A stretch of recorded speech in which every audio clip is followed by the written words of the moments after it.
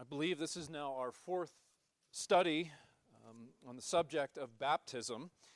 And if we could do a brief review of what we've covered so far, well, we began with that introductory chapter in chapter 27 and really dealt with what the sacraments were. They are holy ordinances that have been instituted by Christ himself, whereby sensible signs Christ seals the benefits of the new covenant to us. They are aids to help us believe the gospel. They are seals of his promises to us. And then we went on to answer the question, who is the church? And I brought up last week the problem of dispensational thinking and how it has tended to affect all of us. And we established last time that the church began in the Garden in Eden when the first two sinners were redeemed and brought back into fellowship with God.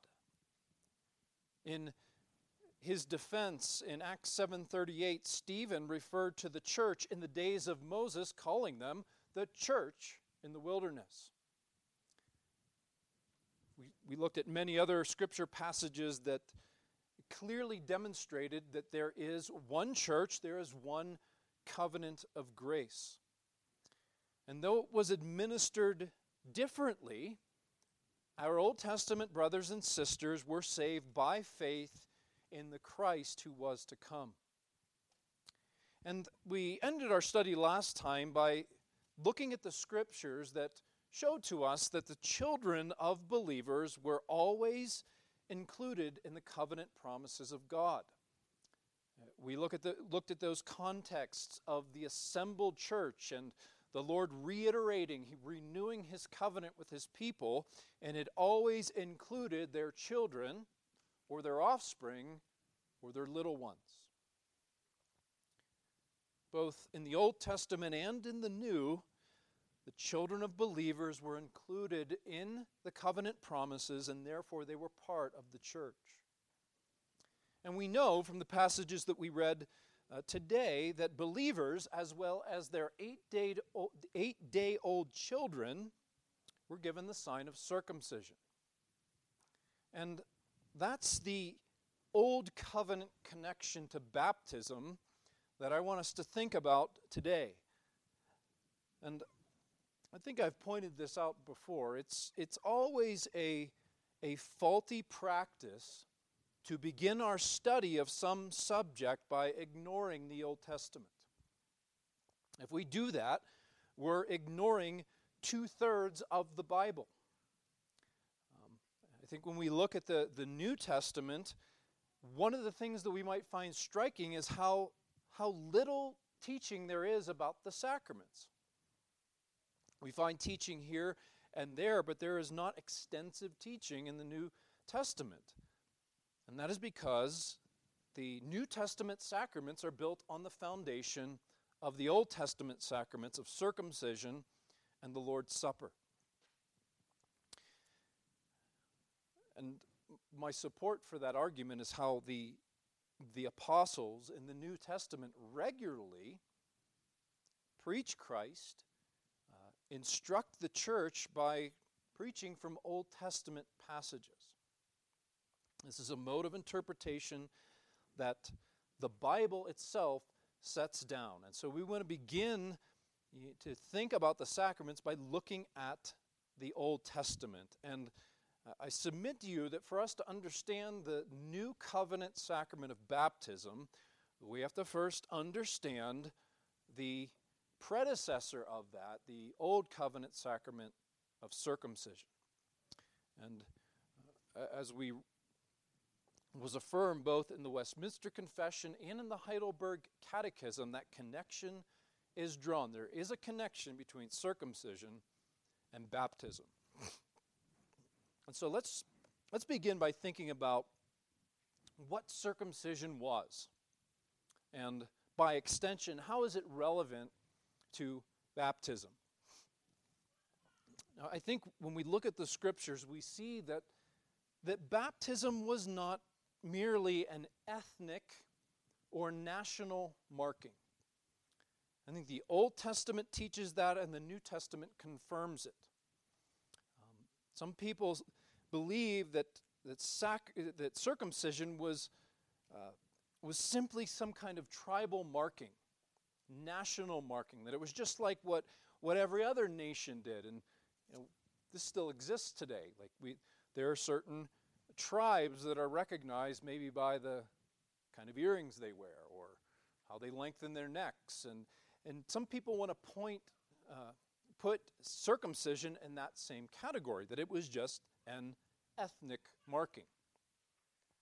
But I think it's clear when we read the Old Testament and the New that circumcision was a sign and seal of the covenant of grace, that it had spiritual significance, that it was special, it was connected with the covenant of grace.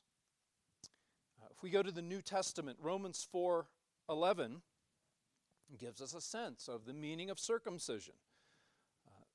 He received, referring to Abraham, he received the sign of circumcision as a seal of the righteousness that he had by faith while he was still uncircumcised. There is the spiritual significance of baptism underlined. Genesis 17:10, and we often hear this. Circumcision, God calls circumcision my covenant. He says, this is my covenant which you shall keep between me and you and your offspring after you. Every male among you shall be circumcised. And again, the same language appears in the New Testament, Acts 7:8. And again, referring to Abraham, and he gave him the covenant of circumcision. Circumcision had spiritual significance. It was not like the mere ethnic markings and the practices that occurred in the unbelieving world at this time. And there was one writer that I read that argues that this view in the Christian church that circumcision does not have a connection to baptism, that was just merely a tribal or ethnic marking, he chalks that up to the influence of liberalism in the church. It was a sign and seal of the covenant of grace.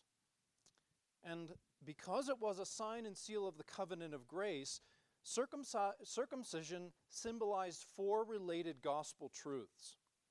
I think I put those in your outline. It's a sign of the covenant. And what is a covenant? A covenant is primarily a relationship. And so it first symbolized union with Christ. It symbolized that covenant relationship with God. God's covenant with Abraham that included the sign of circumcision. And that sign was meant to accompany the promise, I will be your God. If you, I still remember this from my college Bible course. It was driven home to us again and again. We had to know it for exams. What was the central covenant promise in the Old Testament that God laid out for his people? I will be your God, you will be my people, and I will walk among you. It's an image of union and communion with God himself. And in Colossians chapter 2, where circumcision is linked with baptism, we hear the repeated phrases that point to union with Jesus. We hear phrases like in him, with him. In Romans 6, Paul talks about baptism, and again, the dominant idea is union with Christ. Romans 6, 3 and 4, do you not know that all of us who have been baptized into Christ Jesus were baptized into his death? We were buried, therefore, with him by baptism into death, in order that just as Jesus was raised from the dead by the glory of the Father, we too might walk in newness of life. There is that connection, just as circumcision pointed to union and communion with God. Union and communion on the basis of shed blood. So it shouldn't surprise us that when we come to the New Testament, that baptism symbolizes the same thing. But along with that, it also symbolized cleansing from sin. The cutting away of flesh symbolized the cleansing of God. Cutting away that which was dirty to cleanse his people. And we read these phrases like this that always remind us that circumcision wasn't the end in of itself, but it pointed to something greater. And that's why the Lord could say in Leviticus 26:41, he calls for the people to humble their uncircumcised hearts. In other words, turn to God for cleansing and forgiveness. Jeremiah 10, the Lord says, their ear is uncircumcised. Deuteronomy 10:16, circumcise your hearts and be stiff-necked no longer. And again, this is confirmed in the New Testament, Romans 2:29, circumcision is a matter of the heart. The cutting away of that flesh was a symbol of the sinner's need for cleansing and of the cleansing that the Lord could bring. It wasn't just an external mark, but it was a sign of the cleansing and forgiveness that comes through faith in the Lord. And again, when we come to the New Testament, we see that the same thing is symbolized in baptism, no longer with cutting away of flesh, but rather with water and the image of washing or cleansing from sin and guilt. And again, let me read from Colossians 2 to underline this. And you who were dead in your trespasses and in the uncircumcision of your flesh, God made alive together with him, having forgiven us all our trespasses by the canceling of the record of debt that stood against us with its legal demands. This he set aside by nailing it to the cross. Cleansing from sin, the removal of sin, is the image, the symbol of both circumcision and baptism. But also, it's a symbol of the righteousness that we receive by faith. The righteousness that we receive by faith. Genesis 15:6. And he believed the Lord, and he counted it to him as righteousness. Now, we thought last week about how the Abrahamic covenant gets underlined in the New Testament. It's a significant revelation of the covenant of grace. And that's illustrated by the fact that this is underlined in the book of Romans. Again, Romans 4:11, he received the sign of circumcision as a seal of the righteousness that he had by faith. So we could say, if we combine of how it's a symbol of cleansing from sin, and also a symbol of a righteousness received by faith, and we could put those together and say that both circumcision and baptism are a sign to us of what theologians call double imputation.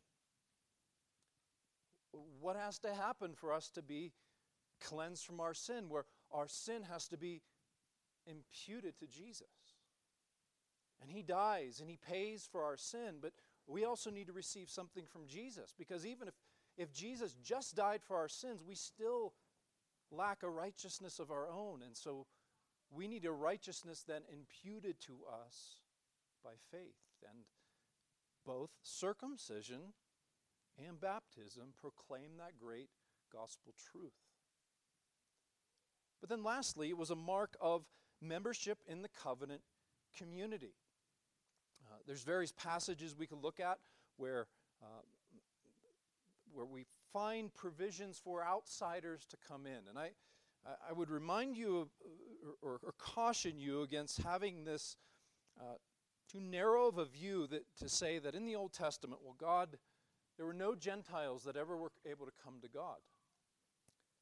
That's simply not the case. Because we read of various provisions for Gentiles, for outsiders, to come and be part of the covenant community. What are the instructions? Well, you and your household, all your males, be circumcised, and then you may come and take part of the Passover. So baptism, again, we shouldn't be surprised, symbolizes the same thing. It's a mark of membership in the covenant community. It symbolizes union with Christ, union with the church, union with other believers. Baptism symbolizes these very same things. Now, I was concerned this morning when I reviewed. I didn't have the normal time I had yesterday, and I usually, I never want to put you through a longer sermon than I have to. I didn't have the time to really review and pare things down. So let me just introduce our second point here. But I hope what you got from the first point there is that circumcision was filled with all of the significance that baptism was. It wasn't just an ethnic marking, but it was filled with this gospel symbolism. And it's also clear, just as we articulate that baptism doesn't save. Baptism is not the ultimate thing. I think it's wrong for us to assume that our brothers and sisters in the Old Testament thought by circumcising their male children that they were automatically saved. It was a symbol of the need for cleansing, the need to trust in the Messiah who was to come. Well, let's secondly and briefly think about to whom that sacrament of circumcision was given. And the simple answer is adults and children. And again, something else I would caution you with is getting too caught up in man-made theological terminology. We want to say, are you a Paedo-Baptist or a Credo-Baptist? And we make these divisions. And I think that could lead us to too narrow of a view of this subject. The question is, are you a Paedo-Baptist? Do you believe children should be baptized? Or are you a Credo-Baptist? Do you believe someone should profess their faith and then be baptized? We could say, well, we're both, because that's what the Bible teaches. And we see the same pattern when we look at circumcision. Because when we look at circumcision, in that passage we read from Genesis 17, we see it was first given only to adults. We were given the ages. Abraham was 99 and Ishmael was 13. And what's interesting about that is we know that Abraham had a profession of faith, but we are not told if Ishmael did. And if someone was looking at that first occasion, the first institution of the sacrament of circumcision, they might have said, well, this is just for adults.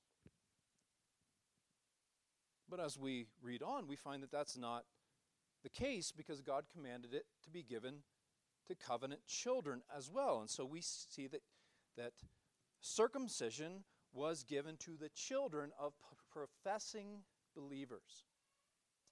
Being heirs of the promise, they were to receive the sign of circumcision. And we read in Genesis 21 how Isaac was circumcised at 8 days old. And I think that I didn't include it in my notes today, but I pointed out to you on multiple occasions how John Calvin in his Institutes, he draws from Augustine, but what he's cautioning is against these two extremes when it comes to the sacraments. And the first is attributing to the sacraments the power that only should be attributed to Christ and His Spirit. In other words, we put faith in the sign. It would be like being injured and expecting to stop under a sign for the hospital and actually be ministered to. But the other end of that is is to react against the Roman Catholic view and place too little importance on the sacraments. And I fear too often this is the case when it comes to baptism. Because there's been so much confusion, because there's been so much debate, people just maybe want to shy away from the whole issue. And yet I want to read from Exodus chapter 4. How important is it to God that we observe these sacraments, that we heed his command? Well, Moses is called from Midian to go to Egypt, and here's what we read. Exodus 4, verses 24 and 26. At a lodging place on the way, the Lord met him, Moses, and sought to put him to death. Then Zipporah took a flint and cut off her son's foreskin and touched Moses' feet with it and said, "Surely you are a bridegroom of blood to me." So he let him alone. That is why she said, "A bridegroom of blood," because of the circumcision. We read that and think, that's kind of wild, but how important was it to the Lord? He sought to put his servant Moses to death until he applied that sacrament to his son. And so it was first given only to adults, then to the children of professing believers, but we also see this combination where it is given to adult converts and their children. We often hear in the New Testament, we hear the argument of household baptisms. Well, that was nothing new. In the Old Testament, there were household circumcisions. Exodus 12:48, if a stranger shall sojourn with you and would keep the Passover to the Lord, let all his males be circumcised so that he may come near and keep it. He shall be as a native of the land.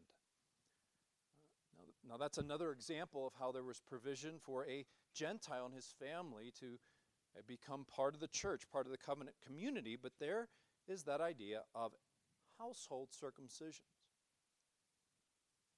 And we should note as we think about this, and I think that this is something we tend to struggle with,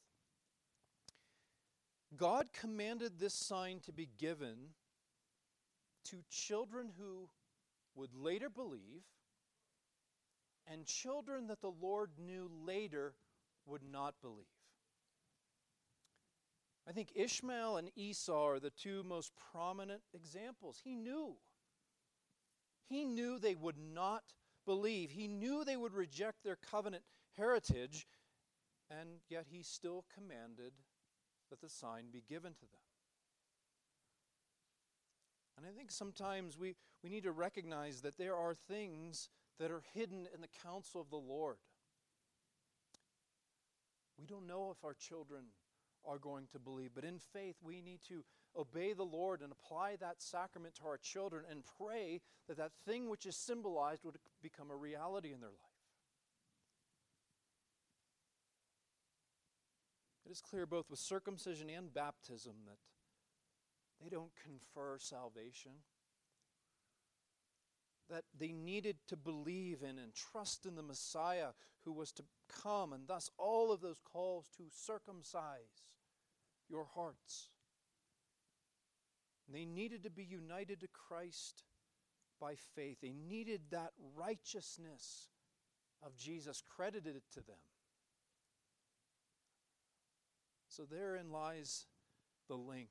And let me leave you with this thought.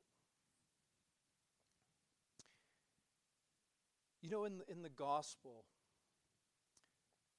we need to proclaim with joy that our great God has done it all. That we haven't contributed anything to our salvation. The sacraments are to reflect that same truth. And that means the sacraments are not signs of our commitment to God, but they are signs of God's commitment to us. They're not about our work, they're about His work. And I would submit to you that our understanding of the sacraments gets derailed at this point. What do we do when we are saying the Lord's Supper is only a memorial and it's only going to be powerful to me based upon how well I remember Jesus? That means the sacraments are dependent on my work. But when we say the Lord's Supper is a means of grace, we believe that Christ, by His Spirit, is present with us, ministering to us, renewing His covenant with us. He is reminding us that He has done it all. And we simply obey as a response and in the power of His Spirit. And the same is true of circumcision and baptism. Deuteronomy 30, verse 6. A key phrase when the Lord renews His covenant with His people, a key phrase you should always look for, listen for, is when God says, I will. I will. He says it over and over again. And in Deuteronomy 36, we read, And the Lord your God will circumcise your heart and the heart of your descendants, to love the Lord your God with all your heart and with all your soul, that you may live. The gospel is not primarily about our commitment to God, but about God's commitment to us. It's about the sovereign, saving work of the triune God. And both baptism and the Lord's Supper reflect that glorious gospel truth that He has done it all. Let's pray together. Lord, we ask that you might bless us and enrich our understanding of baptism. Lord, may we remember our baptism. May we live in light of it. And Lord, may we be daily going to our Savior for cleansing. May we be resting in His righteousness and not our own. And Lord, may our baptism remind us of not only our union with our Savior, but our union with one another in the body of Christ. Lord, we pray, Lord, that we might come to a greater understanding, that we might look beyond the signs that you give to us and see the glorious gospel of your Son and live in light of it. We pray in the good name of Jesus.